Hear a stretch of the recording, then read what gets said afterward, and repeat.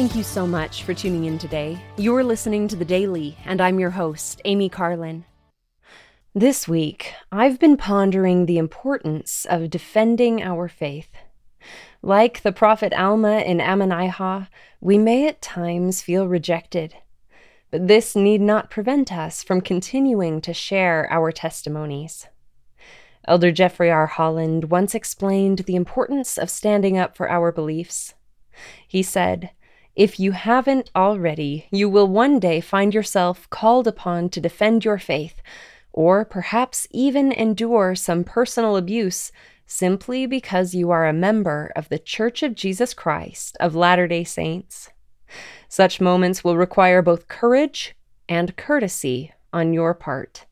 You may wonder if it is worth it to take a courageous moral stand in high school, or to go on a mission only to have your most cherished beliefs reviled, or to strive against much in society that sometimes ridicules a life of religious devotion.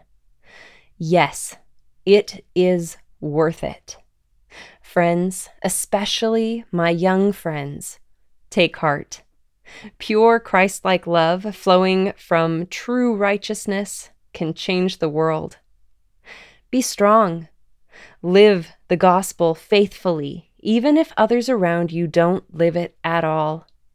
Defend your beliefs with courtesy and compassion, but defend them.